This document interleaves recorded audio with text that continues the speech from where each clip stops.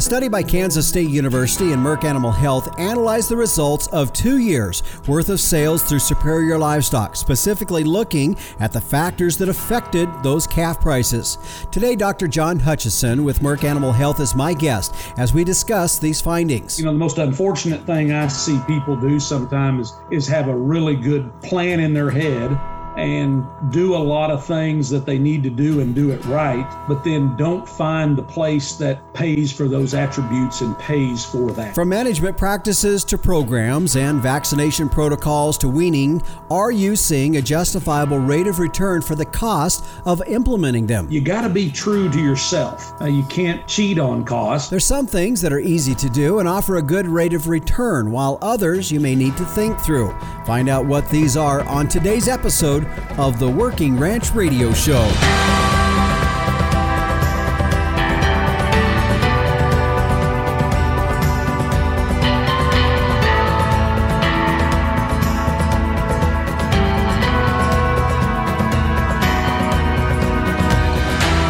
Well, hi, everyone, and we welcome you here to the Working Ranch Radio Show. I'm Justin Mills. We're glad to have you joining us on our program today. This is episode 116, and if you want to go back, if you missed something here today and you want to go back and listen to it, the podcast site is workingranchradio.com. You can find today's show. You can also find any previous shows that you want to go back and listen to as well. Also, let us know if you hear something, you like it, leave a comment, let us know. It helps me to know in moving forward on other future programs that we may have.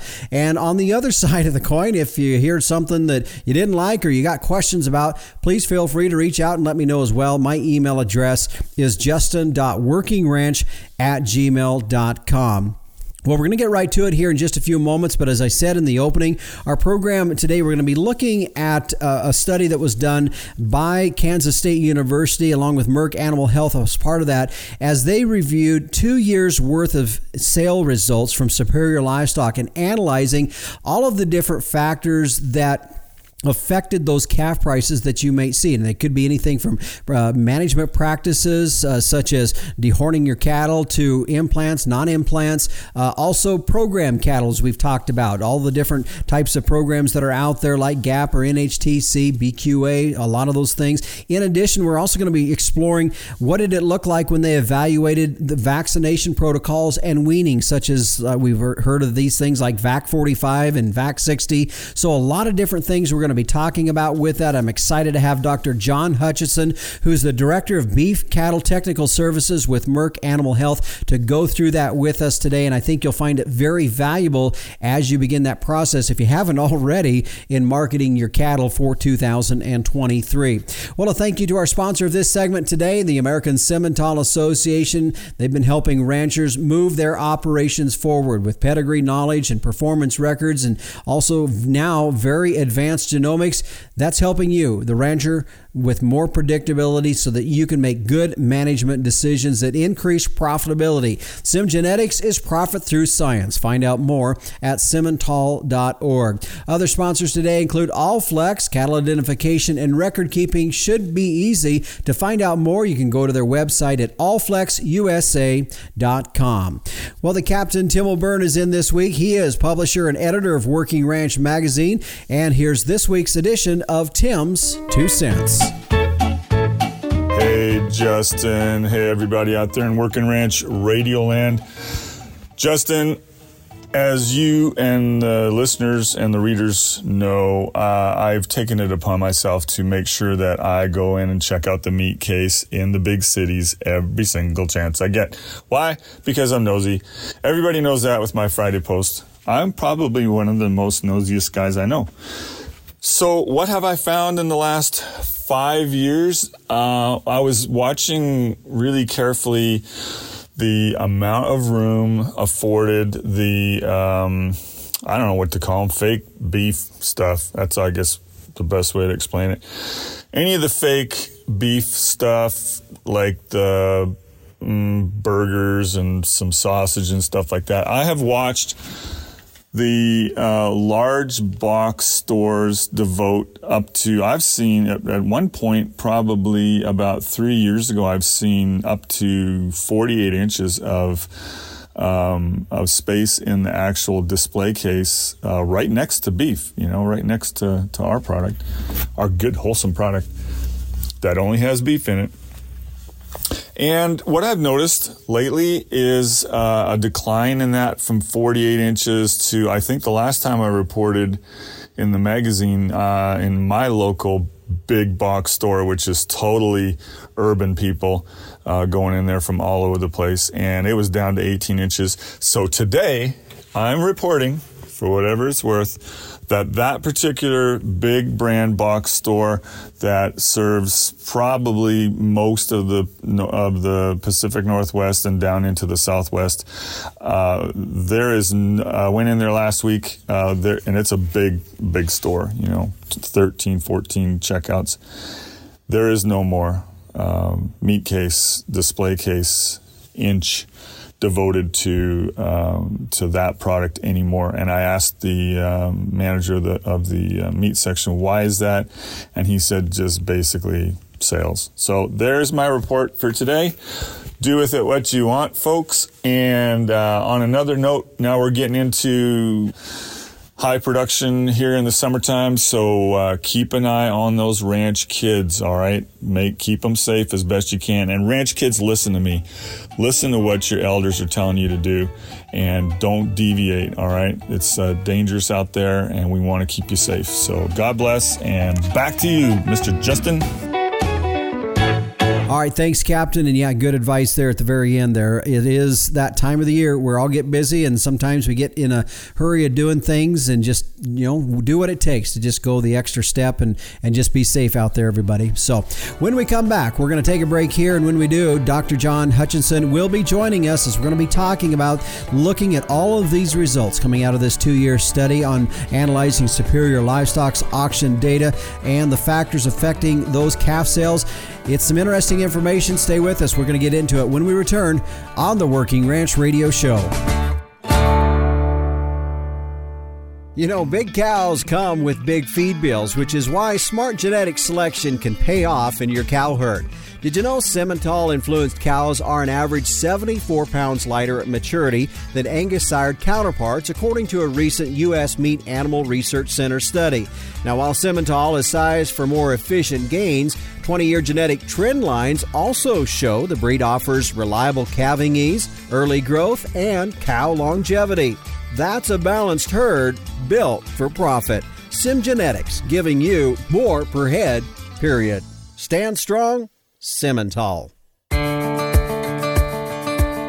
Welcome back to the Working Ranch Radio Show. Justin Mills here. And how many of you landowners out there, and maybe you've thought about some of the recreational opportunities that your ranch has to offer? Maybe you haven't really thought about it. I know for myself, I've toyed around with, is there some extra income that we could be realizing if we took advantage of some of the recreational possibilities that it has to offer? And so a few weeks ago, I actually did an interview with Land Trust. It's a company out of Bozeman, Montana, but I sat down with Nick DeCastro as we talked about how to capture the recreational value in your land. And it's something that they specialize directly in connecting landowners with sportsmen looking to pay for access to your land. It's not like any government programs, leases, or outfitters, and they partner to build relationships with these sports people and keeping landowners really in full control out of it. Now, if you have a lot of questions about it and regarding some liability things, I encourage you to go back and listen to this episode. Again, it was episode 113.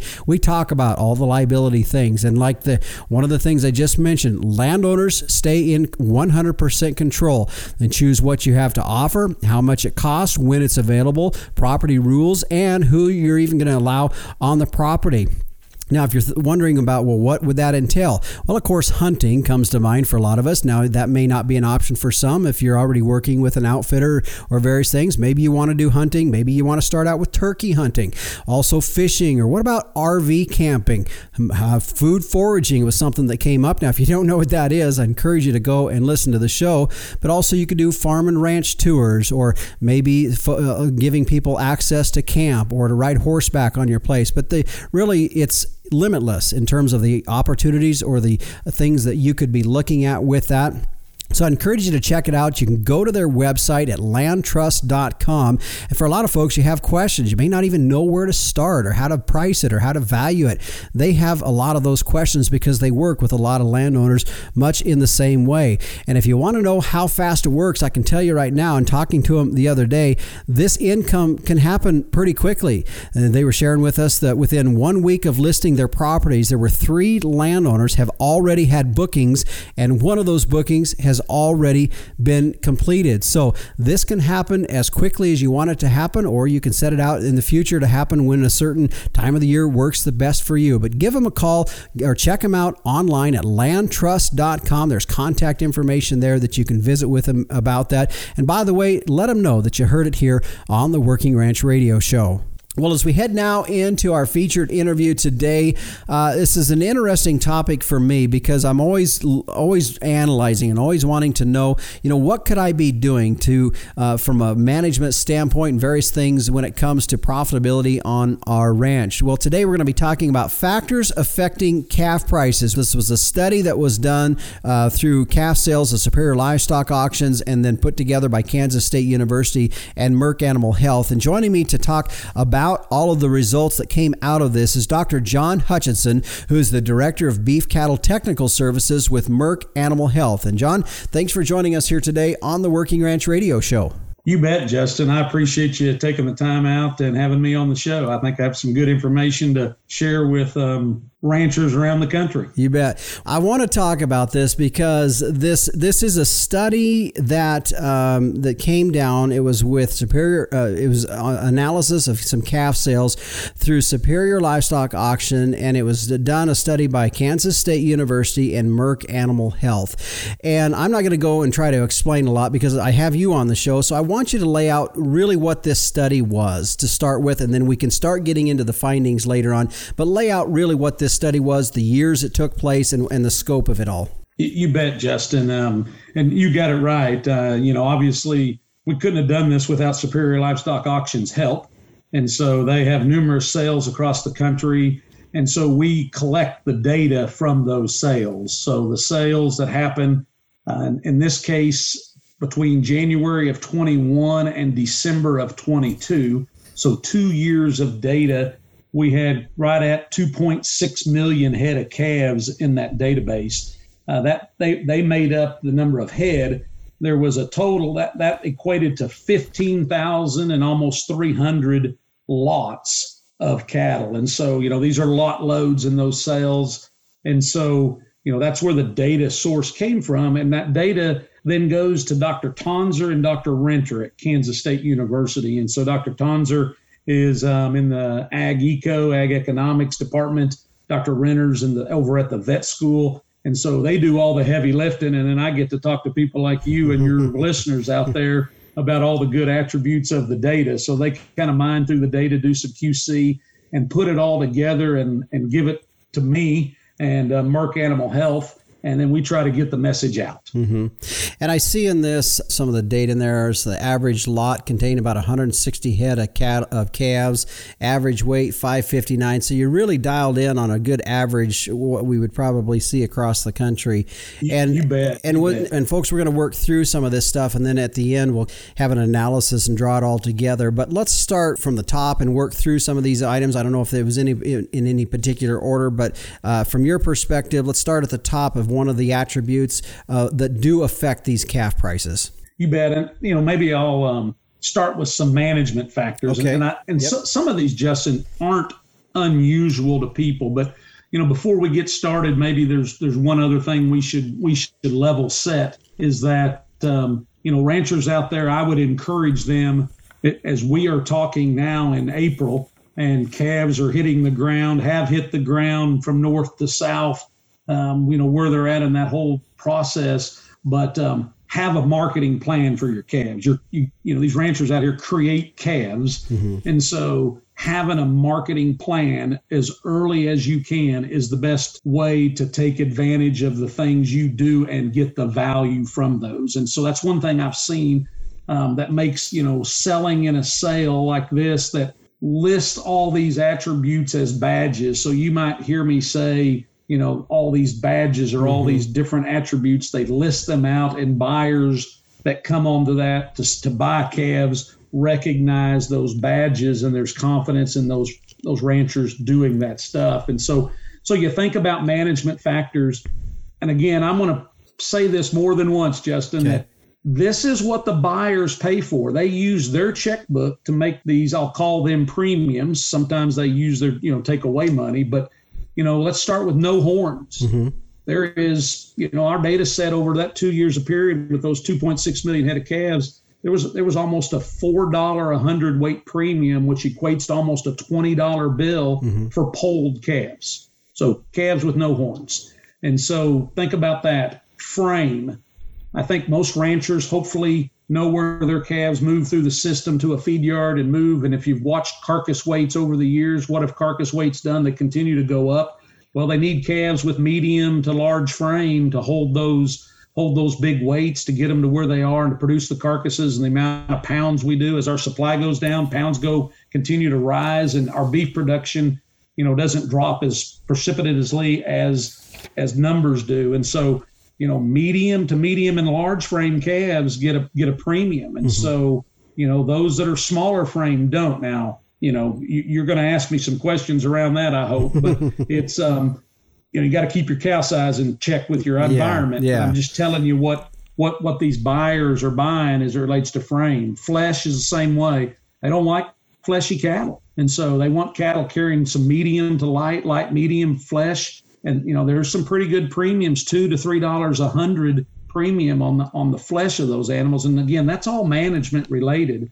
Weight variation, they don't like uneven lots of cattle. They want cattle that are tight. They have the weight range pretty tight. And so, there's a big discount on very uneven cattle. And so, there's ways to address that management wise. You and I, before we got started, were visiting about a few things. Get those calves born earlier in the breeding season. Think about your bulls and think about your bull power to, get cows bred earlier in the breeding season so they calve earlier, and those calves are going to, be more uniform and be more closer in age. And so if you can do that, there's quite a bit of eliminating the discount on those uneven loads of cattle. And so those are a few things. I call it kind of management at the ranch when we talk about no horns, flesh, frame, weight variation. Those are some big dollars that added up in this database.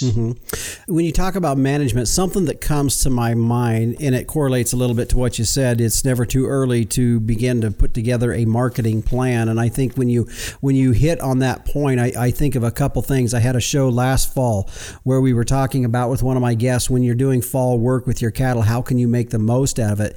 And really a lot of that has to do with planning. And part of this management that we're looking at is really stepping back away and planning what that year is going to look like from a when are you going to brand, when are you going to precondition, how can you utilize those times, and then at that same time when you know preconditioning, then you can know when you can start to market your calves. So really the element of having a plan early is pretty key to this, to starting out. No question. You couldn't have said it better. I the most unfortunate thing I see people do sometimes is have a really good plan in their head and do a lot of things that they need to do and do it right, but then don't find the place that pays for those attributes and pays for that. You bet. And so, you said it well, Justin. I mean, a plan is needed. And, it brings us into a little different topic is, maybe we should have started with some of the factors that do not affect calf price. And so one of those factors was that kind of plays into this conversation is implant status. So if those calves had a calfhood implant, there is no change in price. So those that were implanted or those that were not implanted, there was no difference in those dollars per hundredweight. And so you think about this year and you think about what's going on, where the calves are projected in price this fall and the drought that continues to linger along in some parts of the United States. 25 pounds of extra weight at $2.50, $2.75 is approaching a $50 bill. And so I think about those kind of things because back to market planning your marketing, are you participating in a program that might not allow them? But we know about 90% of the calves when they reach the feed yard do get implanted. And so, that's something else to think about. That no effect on sales price. The big one was implant status. Mm-hmm. Yeah, that's interesting. That was something that caught my attention when I saw some of these results early on. My guest today, folks, is John Hutchinson. He was the Director of Beef Technical Services with Merck Animal Health. We're talking about some factors affecting calf prices. It's a research study that was done with the use of sales off a Superior Livestock Auction. Kansas State University put this all together, the results on this, and we're going to continue with John when we come back. I have more questions about it as well, as we're going to continue to look at some of these other factors that they looked at in this that did affect these calf prices. We're going to continue when we come back here on the Working Ranch Radio Show.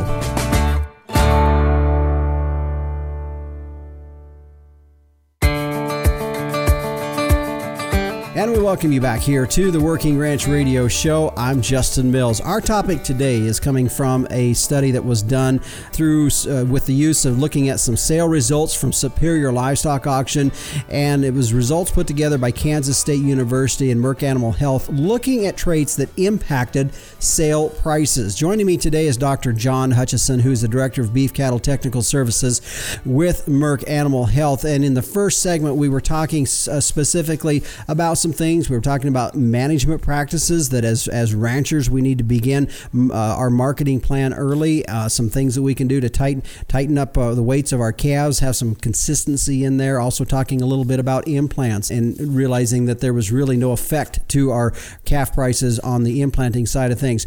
John, when we look at where we're at in our marketing our calves now, I mean, it's just a common terminology is program cattle. Okay, so this would be cattle that are entered into programs, specific types of programs. There are lots of different ones out there.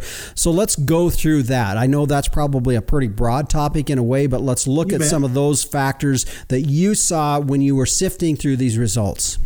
Yeah, and then the way I'll approach some of these programs is we'll maybe dive deeper into a few, because they have some other implications around genetics and things like that. So no, it'll be good. And this, again, maybe I sound like a broken record, but, I want people to have success. And so, back to that marketing plan, these programs are all embedded in that is you have to have a plan. You have to have a plan to know what the program is, what you're entering into, what the cost is, what the price potential is. And so, I know ranchers are pretty dang good, particularly in these times with high input cost, is keeping the pencil sharp. So one thing to add before we dive deep into this is on these programs, understand the cost, understand that you have to have a marketing program to be in these, and, just some of those things, again, marketing plan, cost, and return. Make sure you have a good understanding of what it's going to take to enter in some of these programs. And then the first one we'll talk about, Justin, is my soapbox. Okay. And so it's Beef Quality Assurance Program.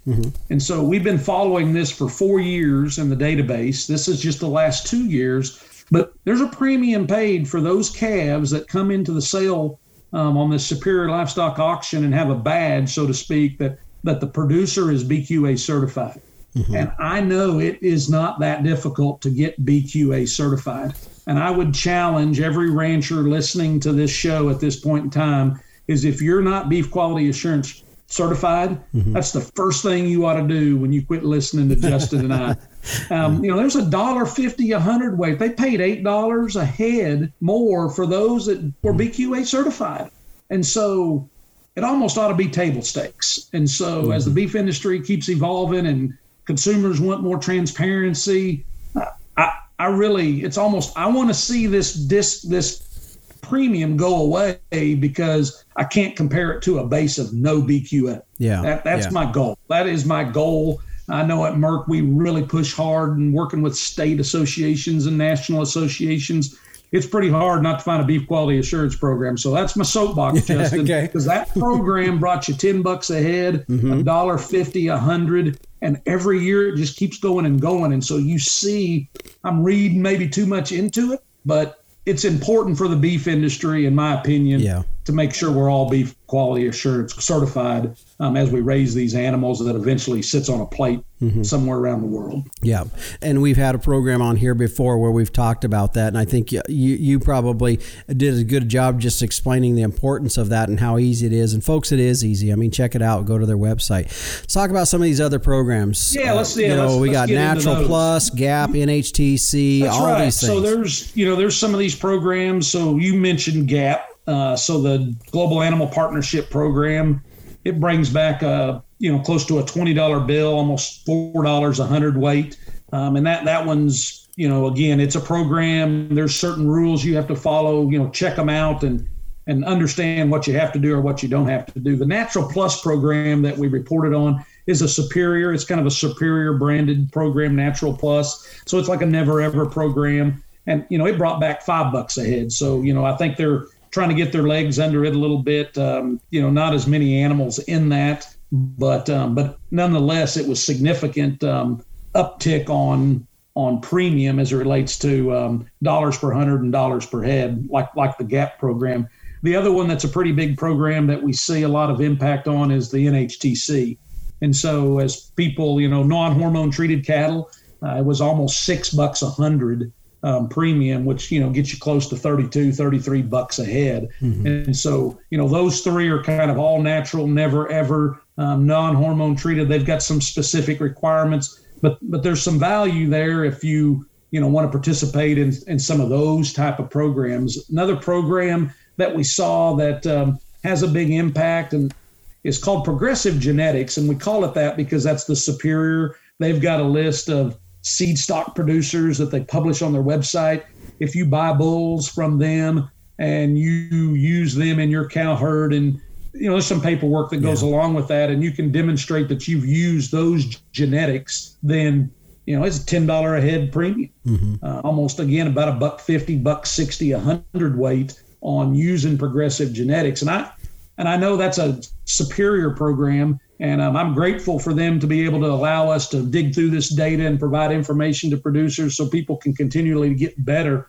But I think that one sends a pretty powerful message about buyers appreciate good genetics. And I think most good genetics are, cattle that have pretty good level of muscling. That's my take on it, Justin. You might have some things to add to that. But, Progressive Genetics was the program and there was a premium there. But I think it just shows the value of good bull genetics and how important that is for these, again, I call cow-calf guys calf creators. That's what they do. That's what they do best and create calves. And so, just think about the bull battery that they have. Again, I think it's good for cow-calf folks to ground themselves on how their calves move through the system, and particularly, if cow-calf people haven't gone to, say, a feed yard and just seen where the calves end up and the technology that's being used and the efficiencies that are trying to be gained, and, how genetics come to play, because we're an amazing beef industry as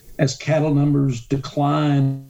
Production doesn't decline at the same rate. And a lot of that is just grounded and rooted on genetics. And so it's just pretty cool to see a database like this that sees that, some recognized seed stock producers, and using those bulls, that those buyers are willing to add another $10 to your calf. And so it's, again, it's really, really, I think, powerful in the message. And then those other programs we talked about have their things that you have to follow and programs you have to follow. But let's get into the next biggest program, and that's health programs. Yeah, that's just exactly where I was going to head. And folks, if you're listening, keep in mind, there's still one question rumbling around in my head, and we're going to get to that in our next segment, because we're going to analyze all this, and I'm going to have John kind of put this into context of the cost versus the income on this. But we need to get through these, and so you're right, John. The probably besides really the programs that we were just talking about, the big thing is these health. The value-added health programs. So let's talk about how that's affected these markets. You bet. It is the largest premium that's paid on a dollars per hundredweight basis. There is no question, and I don't think it's just unique to this database, but it continues to, every year we do this, those premiums get bigger and bigger and bigger, because the value of healthy calves moving through our production system are an extreme premium. And these buyers are willing to pay lots of dollars for that. I mean, you're talking about, somewhere between $7 and $9 a hundredweight participating in these value-added health programs. And I think, ground us a little bit, these were built so that cattle producers like ranchers could start the whole immunization process of these cattle, because we move calves from cow-calf to sometimes background or stocker, and then we move them into, say, finishing feed yard type scenarios. And so, those calves are like our kids when we send them to school. We've got to have some immunization prior to them mixing with all the other kids in the world, and cattle aren't any different. And so these value-added health programs are rooted on immunology. Mm-hmm. They're rooted on getting these animals, not just vaccinating them. I challenge our producers that it's not just vaccinating. It's also, vaccinating is the process, but your goal is to immunize them and get them to respond to these vaccines that we're trying to get their immune system used to seeing these types of viruses and bacteria, so they can respond to them when they come in contact with them as they move through the system. And so let's walk through some of these value-added programs. And so, if you give 2 shots and don't do anything else, there's still a premium. So, getting your shots in them, say branding or pre-weaning or weaning, there is some value in terms of that, but that's the lowest value. Where the value really kicks in, and again, we got to sharpen our pencil, but these VAC 45 and VAC 60 programs. And so what that means is they get 2 rounds of Clostridial, they get 2 rounds of viruses, they get 2 rounds of bacteria vaccine, and they get, we recommend that you deworm and we recommend that you implant, but they stay at home for 45 days after they've been weaned. Mm-hmm. And so they're home-raised calves, they stay at home, they get bunk broke, they get water trough broke, they, get to stretch, get the wean out of them. How people do it there's a lot of different ways. Fence line weaning, there's abrupt weaning, there's a lot of different ways to try to keep the stress down, but we're talking almost $9 a hundredweight. And not only is it $9 a hundredweight, it's $9 a hundredweight on a calf that's been at home gaining weight for 45 days. So, your weaning weight's not, if it's 559, you're not selling a 559 pound calf. You're probably selling a 650 pound calf. Mm-hmm. And so you're selling a 650 pound calf that's bump broke, water trough broke. He's been immunized and he stayed at home and he weighs more and he brings $9 a hundredweight more. That's a $50 bill. Mm-hmm. And so huge impact. The thing that I think people, can get from this data is that's the big jump, Justin. VAC 60, holding them for 15 more days. There was no more dollars per hundredweight. It was about $7 a hundredweight. Statistically, 9 and 7 wasn't different. And so those VAC 60 home-raised calves and those VAC 45, once you did VAC 45, it seemed like the buyers, they didn't pay any more for another 15 days at home. Mm-hmm. And so I think that's gives some guidance of when people are trying to decide to do that or not to do that. With feed prices the way they are and facilities that come into play, there's a lot of thought process that has to go on these value-added health programs. But there's a lot of reward there, particularly if you sell them in a place that is looking for more healthier calves moving through the system. And I think the buyers have resoundingly told us that, these value-added health programs, they pay for what they are. Mm-hmm. And I think that's good for our cow-calf producers that can manage that. Mm-hmm. Interesting. Dr. John Hutchison, he's the Director of Beef Cattle Technical Services with Merck Animal Health, is my guest today. We're talking about factors affecting calf prices. It was a study that was done through the selling years of 2021 and 22 on Superior, and factors that you might want to be considering when you're looking at marketing your calves here in 2023. We're going to tie all this together when we come back. And for me, the biggest question is, can I get my dollar back? Our industry has no shortage of inputs if we want to put as many as we want to in them. But at the end of the day, we want to know that we're getting our money back. We're going to talk more with John on that as we tie this all up when we return here on the Working Ranch Radio Show.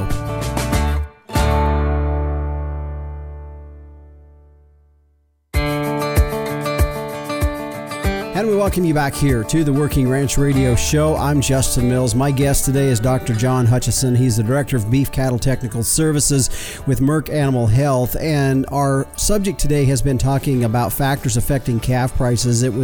It's factors that they looked back over the years of 2021 and 22 in the calf sales at Superior Livestock. Kansas State University put this all together, over 2.5 million head of calves. So we're not talking just some little old study. This was a lot of data in this, and we have great discussion already so far.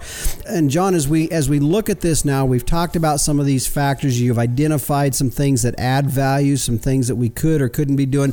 Now let's get into this from the standpoint of from a profitability standpoint, because as I said going into the break, there's no shortage of inputs that we can put into our livestock herds. But at the end of the day, if we're putting something into that, you would hope you're at least, and probably should be getting more than that, your cost back in that. And as we were talking a little bit there when we before the break, you were talking about the VAC 45, VAC 60 type programs, and I told you at break, I said, well, I've in the dry year, I didn't wean calves. We just sold them balling right off the cow because we were dry. Last year we had a little grass, so we went ahead and weaned them. And I'm fighting my head on whether or not I'm getting my money back on selling weaned calves. You should be.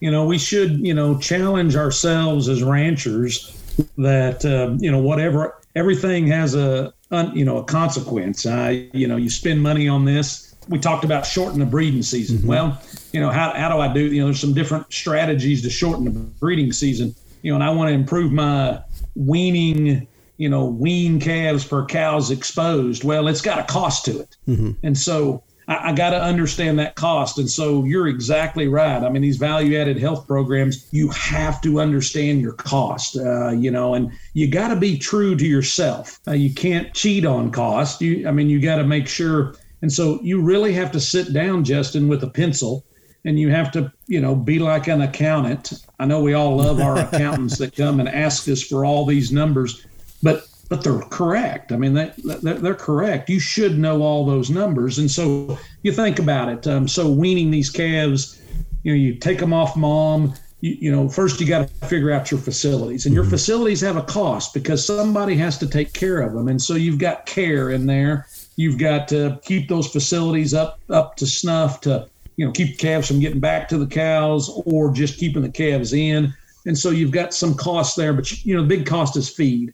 And so my friends at Kansas State, Dr. Tonzer, particularly, along with Dr. Renner, they've taken this data and they've put it into the background of a calculator. Mm-hmm. And so if you go to their agmanager.info, website, I think anybody that just types in agmanager.info, Kansas State, there's a Kansas State University Merck calf vaccination program assessment tool. I couldn't think of a longer name or I would have added another word to it, Justin. Yeah. But it goes in there and it has the results of the study and what the attributes do to premiums. And so, if you have cattle that are, medium to large frame and not fleshy and got some even weights and they're BQA certified and you do everything, you're true to what your calves are, and you can put those attributes in there and it's going to help you calculate. And then you're going to have to know a little bit about the market. If you wean calves, say you wean calves in September, you're not going to sell them in September. You're going to hold them 45 days. So you're going to be marketing those closer to, maybe November, depending on 60 days. It might be December. So you got to kind of look on the forward outlook of what those price of those calves are going to be.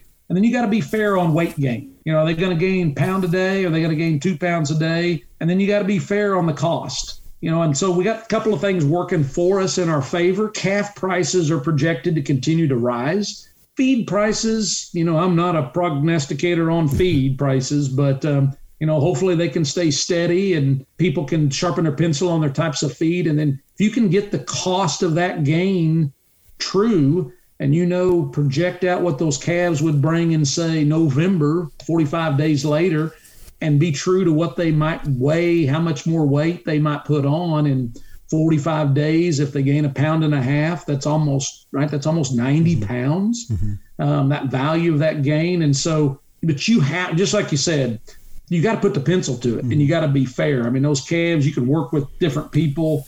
your veterinarian, your nutritionist, your extension agent, whoever, try to guess what those calves would eat per day if you're gonna feed them. But do you have some grass traps to put them in, and can you get by with just 2 pounds of supplement or 4 pounds of supplement? There's a lot of different ways, Justin. But people, I think they'll surprise themselves at times. Obviously those that are more efficient in getting it done, but you got to do that. Yeah. You've got to figure out your cost. Again, pretend like you're the accountant this time to do the math. And once you do the math, you have confidence in what's going to happen. A quick question here, and I had wrote this down when we were talking earlier about some of the management practices and some of the other things that we were talking about, but I want to hit on it really quick, and that is the volume of the lot you're selling, because I know we've got guys that are listening that might have 25, 30, 40, 50 head, and then you've got your your middle guys, and then you got your guys with a lot of cattle. Real quick, from a volume standpoint, what was your takeaway from everything? Yeah, I mean those lot sizes. People like to buy at least one load lot sizes, right? So there's going to be some some premium given to those lot load sizes. But I think this is, again, having a marketing plan. There are plenty of places to market calves that are in smaller groups, particularly if you've got smaller groups that are pretty good weight variation. And, I challenge producers to do things differently. I've seen places that work with sale barns and work with people that market calves where, neighbors come together and, for the good of the price. I mean, they can, weigh their animals individually ear tag them, and then sell them as, a lot load with two other ranchers that have 30 head, and you got 90 head, and you sell them as a lot load. And, you're likely to bring more dollars per hundredweight. And so, but you're right. It's, there is something to be said of lot loads of cattle, and little work can pay off. You had referenced that this, 2021-22, they were drought type years. With the calf prices changing and increasing as they are, anything different that you'd take away as we look at this year versus the results that you had seen in 2021 and 22? Yeah, I think the biggest thing is what we were just talking about, Justin. People need to redo their math because those calf prices, help a lot. Understand those calf prices and where they're heading on what you can do in terms of planning. They like these value-added health programs or getting an implant in those animals. I mean, you're talking over a $50 bill if not much changes and you put an implant in your calves and get them to gain 25 more pounds. And you talk about $2.70 calves, or even, I hear these crazy words about $3 a hundred. I mean, you're talking about a lot of money. And I really think if there is a time to get the pencil out and redo the math, you should do it every year. And so that'd be the biggest take home is need to do the math because calf prices, that revenue, it can help a lot. And then shop around, understand what you need from a nutrition standpoint. And, what's the cost of that per pound of energy or per pound of protein? And so I think there's opportunities with these high calf prices, Justin, to make sure you're doing the math and not using last year's numbers, because the price per pound lends oneself to a lot of opportunities. Yeah, you bet. That's for sure.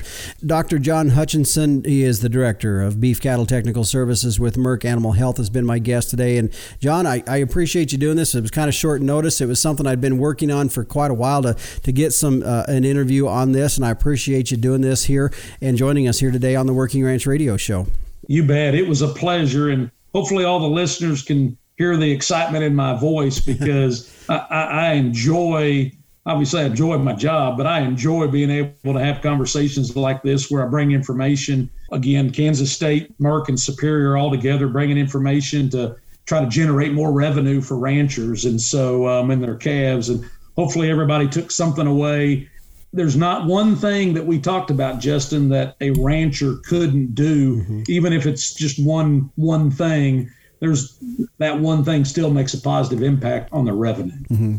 Dr. John Hutchinson, my guest here today, Director of Beef Cattle Technical Services with Merck Animal Health, on really a subject that I think a lot of us really need to be thinking of. As he said from the very beginning, it all starts with a marketing plan and having that in our mind as we're working forward to the final product. If you really step back and think about it, as ranchers, we've worked too hard to not put a little time and effort into our marketing plan and looking at these factors that we talked about here today that affect calf prices, things you could be doing, maybe shouldn't be doing, and even how you need to be penciling things, because it's pretty easy to put a lot of input into this, a lot of time that's also a cost to our enterprise as well, and really not take some time to think about, are we getting that net return at the end of the day? So a lot of great things we talked about here today. By the way, he had mentioned the Kansas State University tool that is available. I will put that in the link on our podcast site. You'll get to it from there.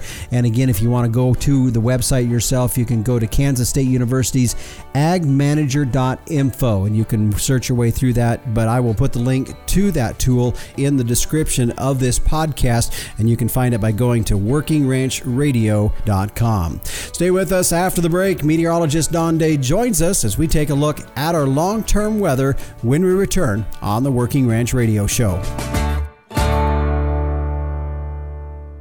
Do you have a young child, grandchild, niece, or nephew that loves the weather and wants to learn more? Day Weather has produced a children's weather journal full of weather facts, fun weather experiments, coloring pages, and pages to record weather observations for every season of the year. The weather journal is for ages 3 to 7 and designed to be fun and educational. The interactive weather projects are fun for the whole family to take part in. For only $10, the Day Weather Journal is a great gift idea for any occasion. Click on our Amazon link to order at dayweather.com. And we welcome you back here to the Working Ranch Radio Show. I'm Justin Mills as we head now in taking a look at our long-term weather today, brought to you by Allflex. Cattle identification and record keeping should be easy, so tie it all together using your visual tags, your EID tag, and your genetic data to one management number by using the Allflex matched sets. Take a look, learn more at allflexusa.com. And joining us now with a look at our long-term weather is meteorologist Don Day. And Don, we just come out of last week where we did see a little bit of that winter wheat country of Kansas and northern Texas into Colorado and places of that get a little bit of moisture, but we're heading now into a weather pattern that shows kind of a hot, dry pattern for a bit. Well, let's call it a warmer pattern. Okay. It may not necessarily be dry. Okay. But those areas you just mentioned, 1 to 3 inches of rain, and they haven't seen that much rain with one system in a long, long time. And so that was certainly good news, but there's always winners and losers. And we have a lot of Nebraska that just didn't get much out of that system, as well as some of the northern counties of Kansas. But we are seeing a transition. And I think what we saw with that system in the Southern Plains is kind of an indication of some changing weather patterns. And boy, we're going to see that. We are certainly going to see warm, high pressure build over the western states, kind of a reversal. You know, for the whole winter and for most of spring, it's been colder than average in the northern plains in the west, while it's been much warmer than average in the east. But we're going to head into the first couple of weeks of May with the opposite pattern. The warmest weather will be in the west. The coldest weather will be in the east. Yeah. Well, and when I looked at what you kind of were looking at for this next week, you know, that Missouri River kind of was our halfway point. And when we looked to the west of that, it was definitely the warmer weather that we see and that cooler weather, you know, east of that area. So when we look at that, one of the biggest issues now we're looking at with this warmer weather coming in is then this runoff that we see from the pretty significant snowpacks in the mountain areas of the country. Yeah, I think it's a foregone conclusion. We're going to be hearing about flooding in the news from California into the Great Basin states, Nevada, as we get into Utah, especially with their huge snowpack. You know, the Alta ski area recorded some snowfall here over the past week, 901 inches of snow at Alta ski area above Salt Lake. I mean, that is an incredible amount of snow when you put it together. And with these warm temperatures, what really tends to be a problem is when it's not only really warm during the day and you're getting melting, but staying warm at night. Mm-hmm. And so you have a 24-hour snow melt.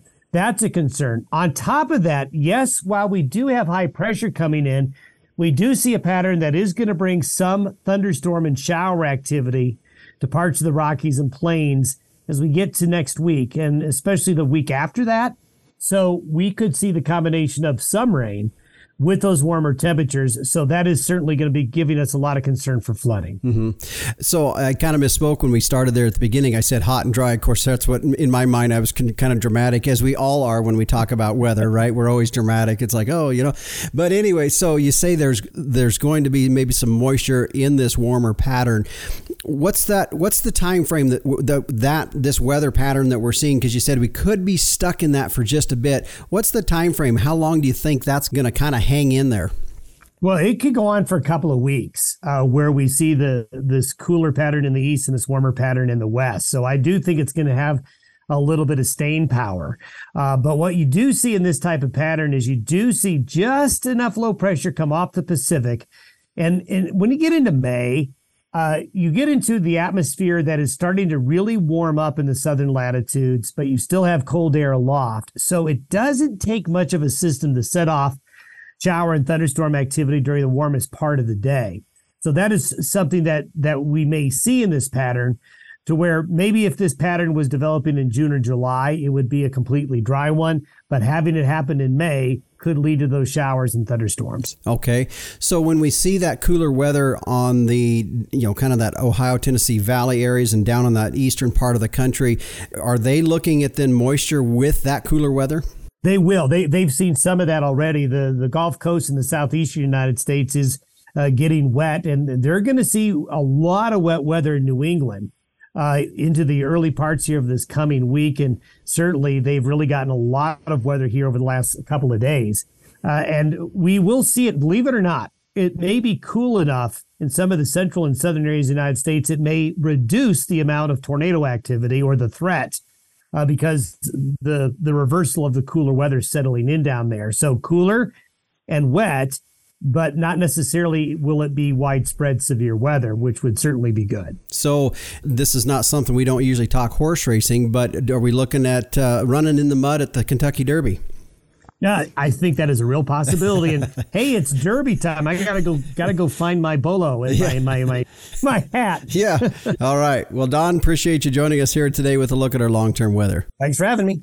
And again, that was meteorologist Don Day with a look at our long-term weather. His website can be found at dayweather.com, and from there you can find a link to his daily video podcast that he kicks out every Monday through Friday morning. Our weather today brought to you by Allflex. Cattle identification and record keeping should be easy, so you can tie now your visual tag and your EID tag and the genetic data to one management number by using the Allflex match sets.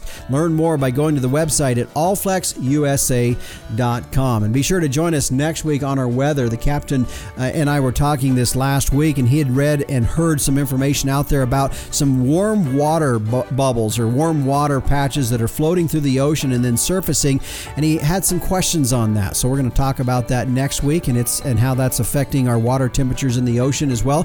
Meteorologist Don Day is familiar with that and has some answers that might help us along in understanding what's taking place in that regard. Well, stay with us. When we come back, we'll put a wrap on this week's edition of the Working Ranch Radio Show.